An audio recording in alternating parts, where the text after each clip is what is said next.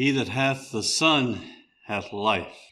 He that hath not the Son of God hath not life. I'm glad that today the Lord Jesus Christ, the only giver of life, has been honored. And it's been a blessing. It's been a blessing to be here and receive in that way. Our brother talked about influencing and that I would be trying to do that. You better believe it.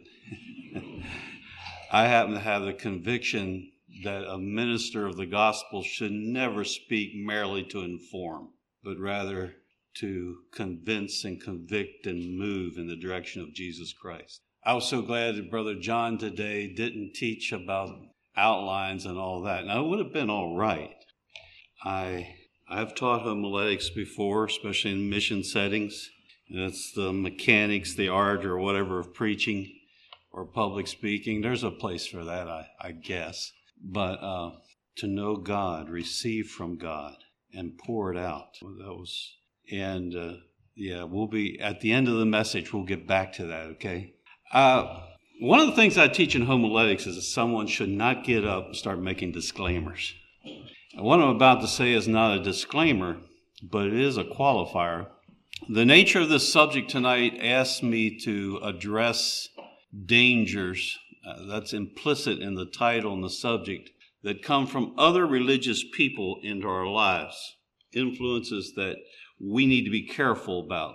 Well, we have to have a lot of humility about that because we know in part and we prophesy in part, and there's a lot of good has come our way, and we still use it tonight from what we would call the evangelical world. And we have to acknowledge tonight that we Anabaptists haven't gotten everything completely right. And this is one of these subjects that if you really thought through it, and some of you probably have, but it could be very, very broad. I suppose you could do a couple weeks in Bible school or something teaching on this subject. All the different doctrines and practices that are affected one way or another by the influences. And so I run the danger tonight of you taking something as a blanket statement that can't be made as a blanket statement. So I trust God will, by His Holy Spirit, give you the ability to sort through that. I don't want to condemn or even throw shade, if you understand that, against someone who loves the Lord Jesus Christ and is going to be in heaven, and they don't happen to be a moderate conservative man. Having said that, there are very real dangers from evangelical influence. Let's pray. So, Father, I ask you to help us in our hearts to receive your mind and your perspective on these things and to properly and accurately divine and divide the truth for our living, for our instruction, for our good, and the good of those that we walk alongside and serve. And so would you be the one who takes charge here and works in my heart and mind as well as those who hear. In Jesus' precious name, amen. I suppose the evangelical world, in a general sense of the word, when they come to the Bible and they come to the matter of Christianity, their emphasis is strongest on atonement and the finished work of Jesus Christ, and most of them would not have problem with the statement that Jesus paid it all. They emphasize praise and worship and experience, blessings and feelings, a personal journey. Individualism is probably not as big a concern to most of them as it is to us tonight. Well, I would like us to open our Bibles and look at God's standard for how the church should function. And first of all, in the book of Ephesians chapter 4, and I'll just say one more time at least that you can't say what I'm going to say in an absolute across-the-board sense of the word, but how God uses brothers and sisters who have received the grace of God, have received gifts of the Holy Spirit, have been delivered and are committed to brotherhood, and who use their lives and their gifts and their spiritual energies to build the church. And I take in context it is largely the local church, the present body of Christ that we are part of, and keep working at that together till we are in such a condition by the grace of God because we've worked together to serve Jesus that people can actually see something of Jesus Christ in us.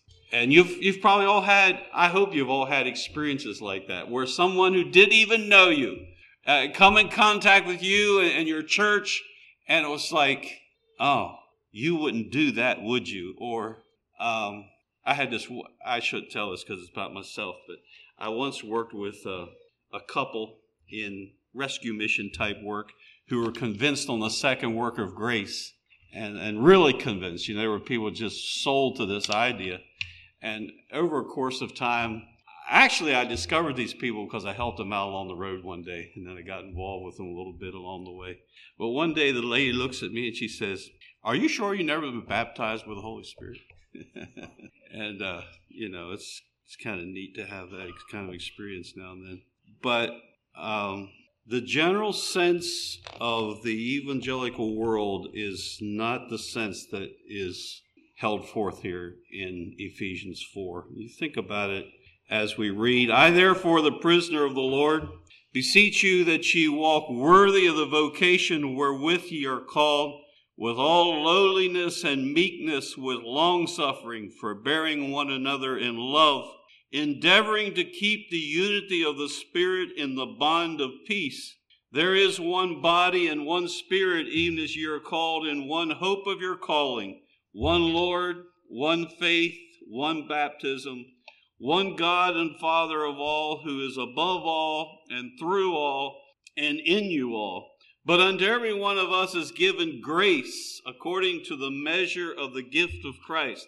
Wherefore he saith, when he ascended up on high, he led captivity captive, and gave gifts unto men. Now that he ascended, what is it but that he also descended first into the lower parts of the earth?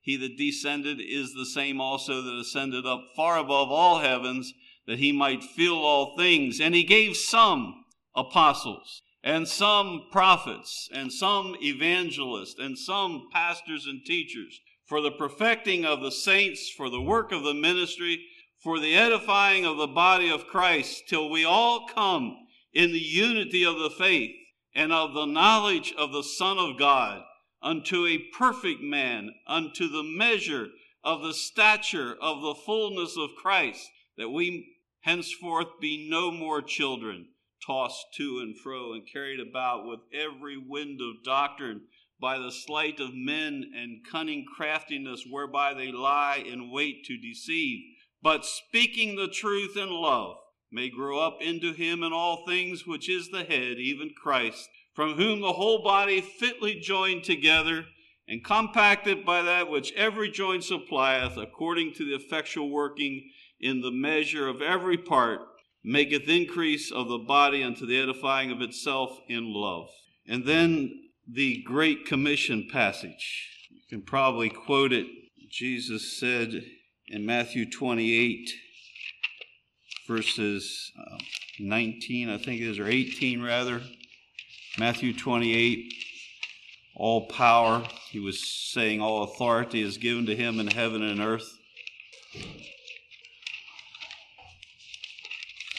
Verse 19, "Go ye therefore and teach all nations," means make disciples of all people groups, "baptizing them in the name of the Father and of the Son and of the Holy Ghost, teaching them to observe all things whatsoever I have commanded you. And lo, I am with you always, even unto the end of the world. Amen." If you carry out that Great Commission just the way it's written there, you will establish and be part of the local body of Christ that represents him. Disciples of Jesus, baptized into the family of God in the name of Jesus, and learning to carry out in everyday life everything he taught.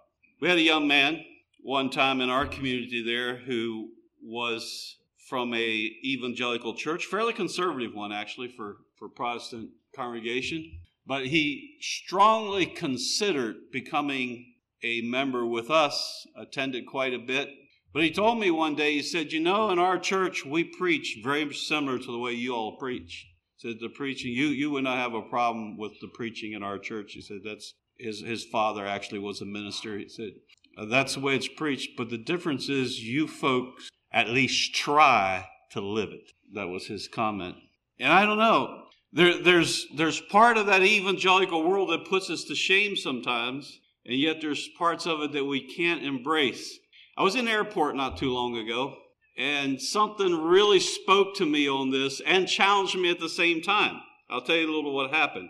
So I was sitting there just, I don't know, I was reading something on my phone or what, but I was taking care of me. I wasn't out there trying to evangelize the whole airport.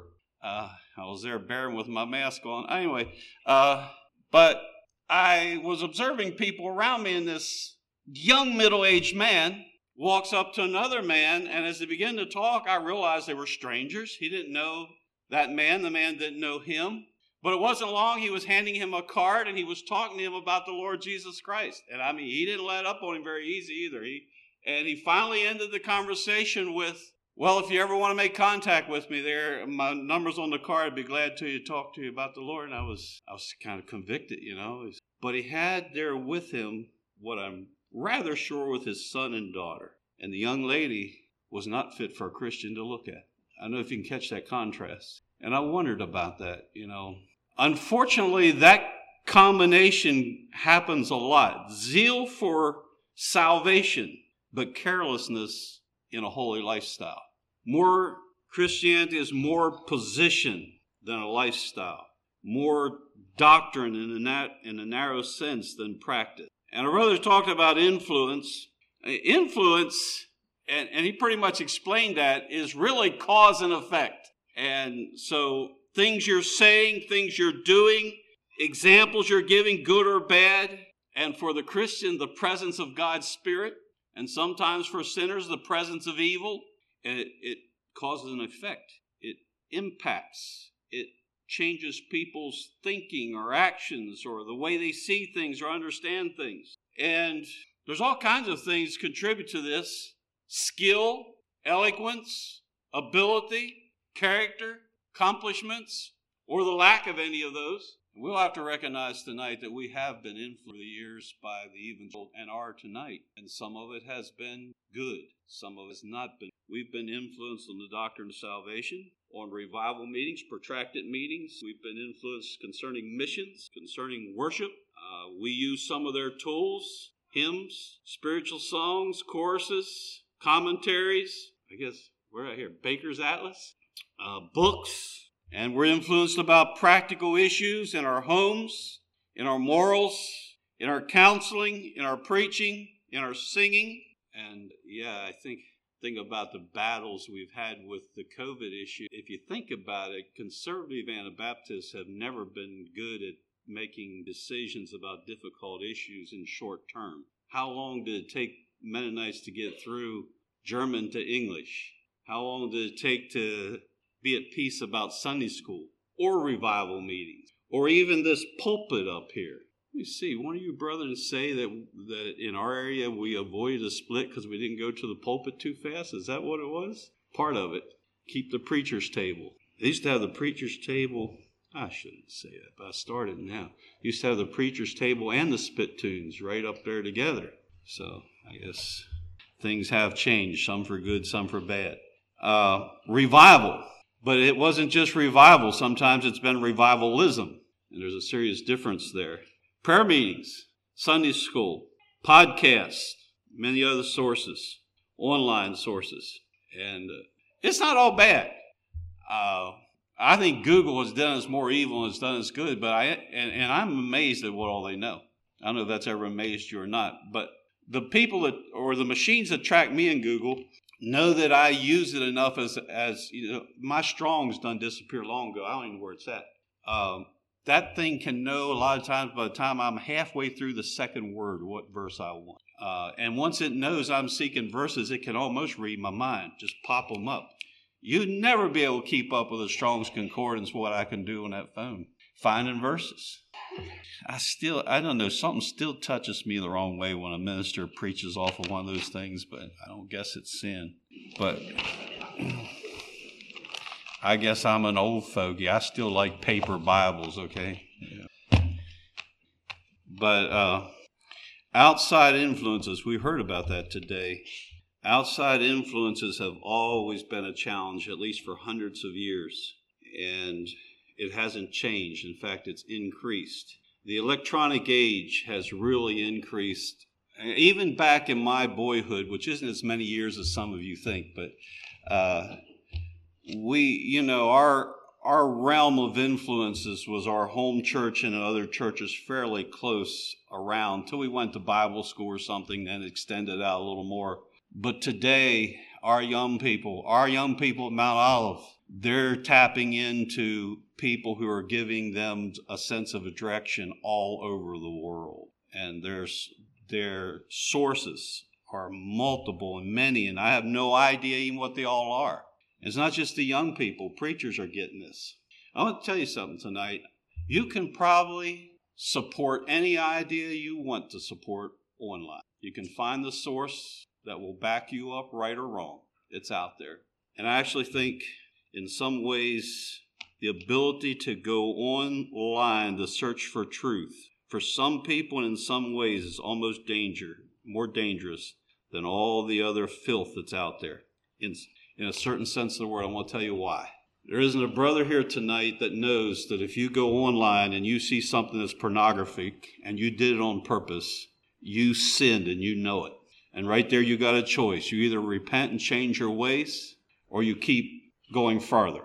But it's a stark choice. But when you start going to some preacher or some podcaster or some source for religious truth, and it's not as sound as you think it is, you can be deceived and not even know it. And then it don't just touch your life, it can take a whole congregation. And maybe instead of taking the soul down in one day, like the pornography might, in 10, 15 years it destroys a whole. I don't think it's my business. Folks, you preachers, this is what you need to know. This is what you need to feed on. You heard Brother John's message today. You do not need one solitary thing more than this to be filled with the Spirit of God and filled with His message. Now, I don't think it's a problem to look up the root meaning of a word or Baker's Atlas. In fact, I almost did it tongue in cheek a little bit. This afternoon, as I was still working and thinking a little bit about some of this, I went out to my van and picked up this big, heavy volume of a commentary that my father-in-law used in his days. And I got from him, and I looked at what he had to say about, or what they had to say about a couple of verses that we'll look at after a while. But you may not agree with me this evening, but I think that preachers ought to rarely quote commentaries. I think you ought to be very careful and not very often quote church fathers. I'll tell you why. You can pick and choose. You have no idea what all they wrote and all they were.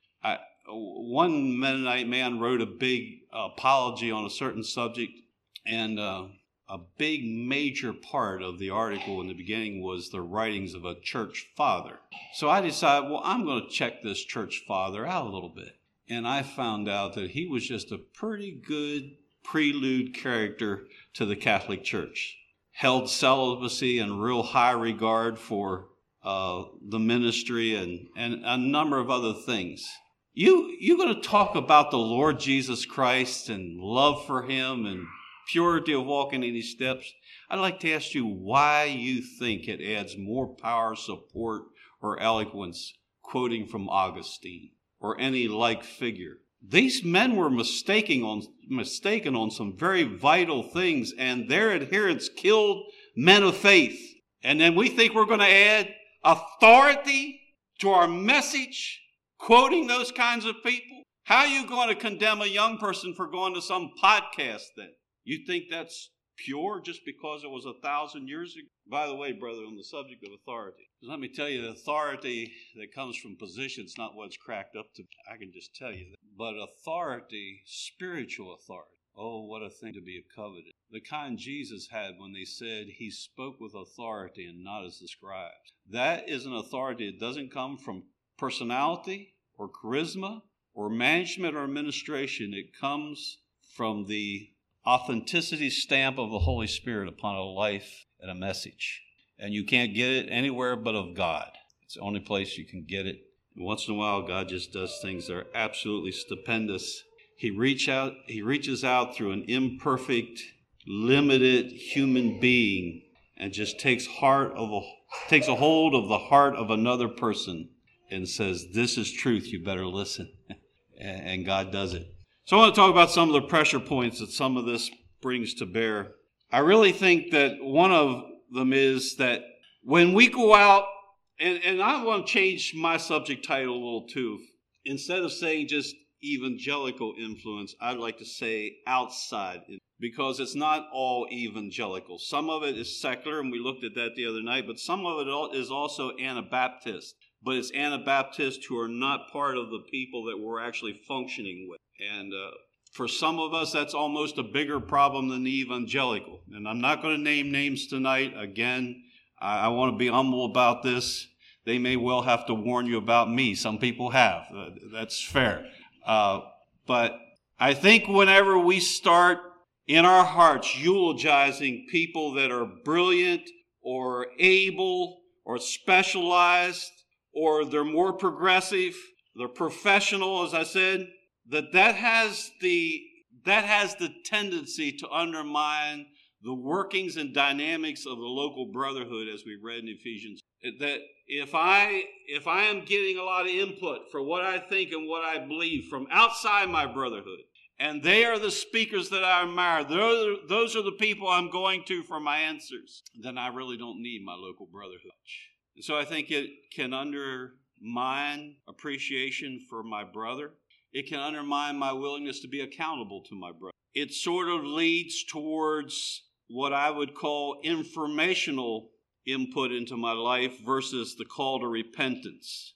And the informational approach versus the prophetic approach. And again, this is not blanket, but I thought of that verse that I read the other night, ever learning and never able to come to the knowledge of the truth. I'm trying to think best how to word this. But is the heart of the gospel knowledge or surrender? You ought to know the answer to that. When you say, I am crucified with Christ, you don't need a high school education to get this. You just need to die. That's why the scripture says, even before error. That's why I know of people who learned to read because they became a Christian. It's not knowledge, it's death. Evangelical influence and outside influence makes errors of doctrine and practice easier to embrace, especially errors and practices that represent the one kingdom concept versus two kingdoms. I mean, you see these people who are brilliant and able and educated and prepared, but they're not nonconformed. Their ladies and men are not modest. They do politics. The James Dobbs in this world openly say they watch the football game on Sunday afternoon. That's purely acceptable. And we listen to Southern gospel music if you do, and then you discover, you go click, and you find out, oh, they're singing a country song. And pretty soon, we just kind of can assimilate right into that. And so I'm saying that when we go for worship and input into our lives outside of our church brotherhood, many times that influence can make errors of concerning holy living and concerning doctrine more palatable and easier to embrace without realizing. And I'm just wondering how easy, if we readily go outside our own brotherhood in the Bible for answers, how easy is it to be deceived? How easy is it to start drinking out of a broken cistern? Have you ever asked yourself the question, just who are the deceived? Are the atheists deceived? I guess in a certain sense they are, but I don't think that's who the scripture's really talking about. It's talking about religious deception. And so I don't think we have the charge of going through humanity and saying, you're deceived, you're not deceived, you're deceived, and just making all those judgments. Unless, of course, we find something that's directly against Scripture. But I think we need to make the choice that I'm going to make sure that my sources are as pure as I can get them. And, of course, this is absolutely pure. And then if we know a brother or sister that's living a life that lines up with this, and we rub shoulders with them, we know their life, and we say, yes, I will listen to their counsel because they live according. I think the general evangelical world tends to emphasize a quick fix, the 10-step method, the set of CDs, the philosophical or meeting human needs. And it has influenced us in the importance of professionalism in schools, professionalism in counseling, professionalism in medical and psychological answers to people's fears and character issues and behavioral issues. Now, there is a place for medicine in biological issues, but I said behavioral and character issues, and there is a difference. And we shouldn't be going to medicine or psychology, either one, to treat a spiritual problem. It takes a lot of wisdom sometimes to know where some physical and spiritual differentiate. We can ask God for that wisdom. But the influence from outside tells us that you as a preacher don't have the wisdom it takes. You need to become professional. I'm alarmed with what the professional has done to churches that are represented right here in this room. And I want you to know when I say that I'm not championing being unprepared or unread or lackadaisical in our Bible preparation. You will agree with me, you could read this book 100 times, you won't be over-prepared. So you got plenty you can do. But we're being affected by even how to run church life. The marketing, the social structure, the entertainment, instead of discipleship and repentance. One of the things that really impressed my heart as I was looking at this message was the exaltation of the individual. And I thought back to what I was saying that I think was the first night about, remember I mentioned the basketball player, I think his name is LeBron James, and then Hannity. He's, I think, the most listened to cable news in the evenings. And then I mentioned Ken Ham. That probably wasn't fair to him, but I could have mentioned a whole host of others. And then the Anabaptists. And I didn't mention any of those. And don't hold your breath. I'm not going to do it tonight either. But you know, now, folks, you can hit a few buttons and you can listen to a message from anybody from almost any church all over. I was talking with Brother Nelson about that today, and he was talking with me, because I was telling him this story of how I met this couple. My daughter and I were having an ice cream cone, or she was having something else. I was having a cone, and my wife was working at an old folks home that evening, and so we just decided to get a cone or something like that. And these people I didn't know, they looked very secular to me. They began to talk to me like they knew me, and I sure didn't know them. And so eventually things seemed easy, and comfort zone enough that we started to have a chat. And then finally said, oh, yeah, we've been keeping track of you over COVID time. I said, what did you do? I just took a shot in the dark. I said, what did you do? Listen to one of my Spanish messages? Oh, the lady said, yeah, we did. She said, I found it comforting, whatever that means. But, yeah, she said, we watch you and Arvin and Terry, and she listed the list. Why? This is in my heart now. I didn't say this out loud. You people wouldn't darken our door unless it was for a funeral or something. Why are you listening to our messages? And so Nelson and I were having this discussion. Or is it a possibility that we're part of this itching ears syndrome? That even us moderate conservative Mennonites, people just listen to us because we're interesting to listen to, I guess. Maybe it's like going and seeing the Amish. I don't know. Why would people like them take interest in the message that I would? But folks, a lot of this is happening, and I'm very concerned. I want you to ask your heart tonight, is there anything wrong when one man is the center of when one man is the center of a mission? When even a church is known by one man? Now, there might be a bishop that leads out, and so they might say that's Bishop whoever's church, but that's not what I'm really talking about. But you can think and think. You can let your mind go wherever you want to. I thought of the Bronx. The Bronx tent meetings.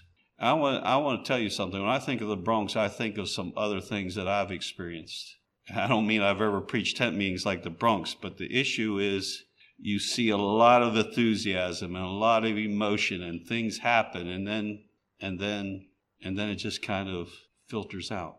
I took my daughter one day and I opened up this one history book and I showed her a picture of the thousands and thousands of people sitting in the tent, and the hundreds and hundreds of people standing up front. And I said, most of those people, they were seeking God. And I'm not saying that some people didn't get saved and blessed. I believe it happened. But I said most of those people over the past 2 generations have disappeared out of the spiritual world, and they've lost their way. And yes, this concerns me. Why would we then, if that's a problem, this famous apologist or this famous speaker about whatever, or this Mennonite evangelist who has ability at speaking, and I don't believe that it's not wrong to go and be inspired sometimes if it's solid and it's biblical, or if it's a fellow brother. I mean, I don't think it'd be wrong if I listen to Brother Keith's message or he listens to mine. But I think it would be wrong to start paying more attention to his preaching than what I'm involved in my home congregation. Just because his congregation is not mine, mine's not his. Does that make any sense to you? And we're being tempted to do this. We're being tempted to have our favorite people. I don't think it's good for us. And then you go out there further, and now you don't have the problem of just going outside your congregation, but you have the problem of getting truth from sources that you don't know how pure. Itching ears. I've even become cautious about parachurch organizations. I really be careful here. I'll just say that and make a disclosure that I'm on the board of one, but I'm concerned about them because the central organization of those who would be disciples of Jesus Christ is the local body of Christ. What shall we then do? I think of this whole little series of 3 messages: pressures of politics, of fun, of indulging, of money, of goods, of outside religious influences. I think if I asked this group here tonight, how many of you think the church has serious needs, our church, probably almost all of you would raise your hand. I hope you would also feel with me that I love the church. I appreciate tremendously the values that you in part represent. And I don't have concerns for the church in the sense of that I think we ought to go start some third rail movement. You know what I've found? I've been around a fair amount. I don't mean that in a boastful way, but just through missions and through evangelistic work, I've been around the block a little bit. And I've found out it don't matter if it's a third rail movement. I'm just saying like a remnant type movement, or a church leaves a fellowship group or a conference group and becomes unaffiliated, or any of the above, that the basic dynamics of being a faithful disciple of Jesus Christ is the same hard work wherever. And I get really weary of people talking about methodology and missions or certain church models that they hold up. It's not where it's at, bro. It's just not where it's at. I heard that this afternoon when that brother from years ago told another young brother that if you and I were members of this perfect church, then there'd be 2 imperfect ones there.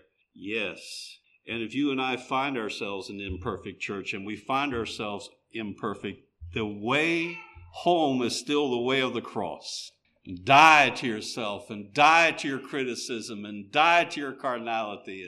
And you should, I think, if you keep dying long enough, you'll love the church as you love the Lord Jesus Christ who gave himself for her. But you love the church of Jesus tonight. I'd like to encourage you to set a trumpet to your mouth and tell people. It took me a while to really get my head around this, and I'm not in my heart, and I don't know if I'm 100% there yet. But as a young preacher, I had a lot more fire and zeal. I don't know if it was in the belly or in the bones or in my heart or where all it was, but, I knew what it was like sometimes to preach an entire message with my voice at 120 decibels. And I really thought that being filled with the Holy Spirit and emotion and zeal was what the Mennonite church really needed. I would still tell you tonight that if the Spirit anointing isn't upon our life and our message, then we're wasting our time. But I've come to realize that part of Holy Spirit anointment is not excitement and vim. It's brokenness and surrender too. And when people really start, you don't have to be afraid of the Holy Spirit of God. You get filled with the Holy Spirit of God and you'll start repenting and maybe shedding tears and starting to see how worthless we really are. So you don't need to be afraid of that. But I've come to realize that this fire in the bones, yes, absolutely expensive. It goes hand in hand with a holy lifestyle. Produces. If you have a church that's been around for more than 10 years, for sure, and if it's a holy culture, instead of griping about that, thank God for it. We ought not be ashamed that our culture is different than the culture out there. It better be different because it needs to be like the culture of Lord Jesus Christ. You think he lived his life like those around him? Well, of course not.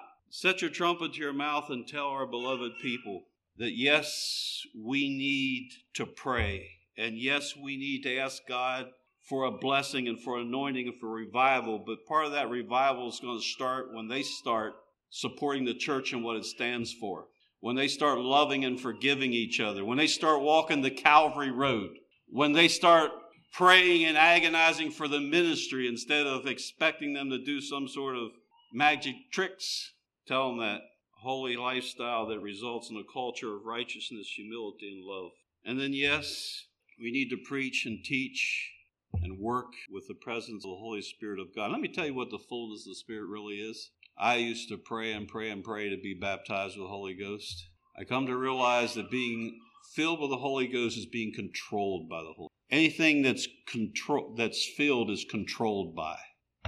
I'm not criticizing at all what was said here today. That's not the point. But I just want to say that if you're a dry preacher, don't blame it on farming or lack of education. There's no excuse for dry preaching. Absolutely. And if you're a dry preacher, repent of it. You need to understand me tonight. You don't have to have a voice that's as strong as my voice. My voice has got me in trouble a lot of times. I'll be somewhere talking and something sensitive, and they'll say, Dwayne, quiet down. They're going to hear you. You don't need that kind of voice.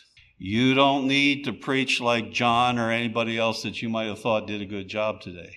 But if the presence of God is in your life, you can be an humble, farming, uneducated preacher, and it will move men and women's hearts to repentance. And I want you to know, I hope you know, and I hope you go tell your people that God does miracles in Anabaptist circles. God answers prayers in Anabaptist circles. God brings people to conversion and new birth experience in Anabaptist circles. I've become leery of revivalism much more than I used to. In fact, when I have revival meetings anymore, if I give 2 or 3 invitations even in a whole week, I've done a lot.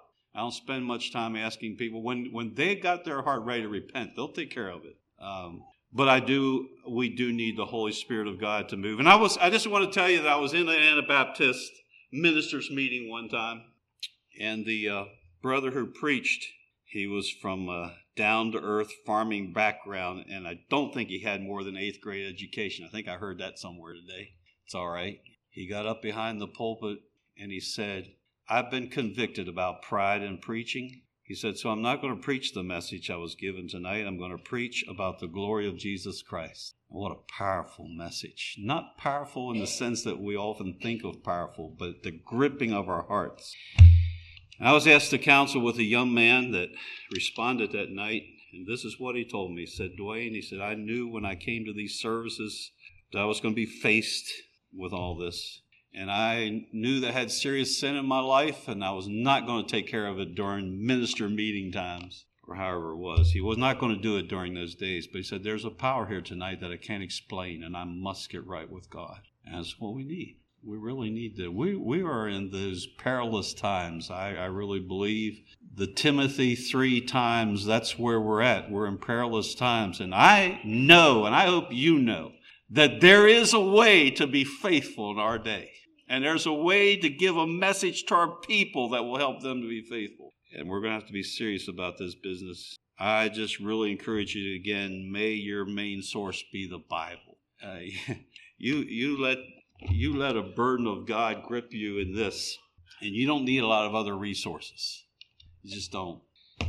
Teach and inspire and show love for Jesus and his work. And I think that if our brotherhoods come under enough conviction and zeal and fire to love Jesus and serve him, it will help to temper their thirst for the slick and famous. I don't know. I don't have any other answer. It's a challenge of our day, but, well, you know the old story. The bankers learn the good money, the real money. And so let's turn our hearts and our people's hearts into the love of Christ, his life and his message. And we're going to fight for everyone we can. I wish I could tell you that all the members in all our churches are going to make glory. I know it's not going to happen. but we need to be there for the ones that by God's grace we can help make it through and be found. You know, years ago, I asked, when I was young and more idealism than sense, I asked Brother Glenn Martin, and I realized I was challenging him. I was a young man, and he was a well-aged bishop, and I asked him, I said, just what are your goals for the church? I was probably a little cocky with it. And then he preached a conference message, and I'm going to close with this verse that was his. I think I can find it. Whom we preach, this is Jesus, whom we preach, warning every man and teaching every man in all wisdom, that we may present every man perfect in Christ Jesus. May God help us do that. Let's pray. I thank you for these dear brothers here tonight, and the sisters, the wives and families that help in our ministries. And thank you for members of the brotherhood that are here. I thank you for those who are taking up the challenge of being salt and light, and who have, as fathers, mothers, teachers, preachers, they have more authority than that of a position. They have the authority of the grace and truth of Jesus Christ in their life. And so they can speak to life's issues because they have embraced the truth. And our churches, Lord, have many things that we deeply appreciate. And we thank you for the grace that has led us to choose a lifestyle and a position that helps to foster holiness. And yet we have succumbed to some modern influences and trends that are endangering souls in our midst. I just ask you to have mercy on us and help us to face these things squarely. Pay the price to be a faithful minister of Jesus Christ until he comes for us. In his precious name.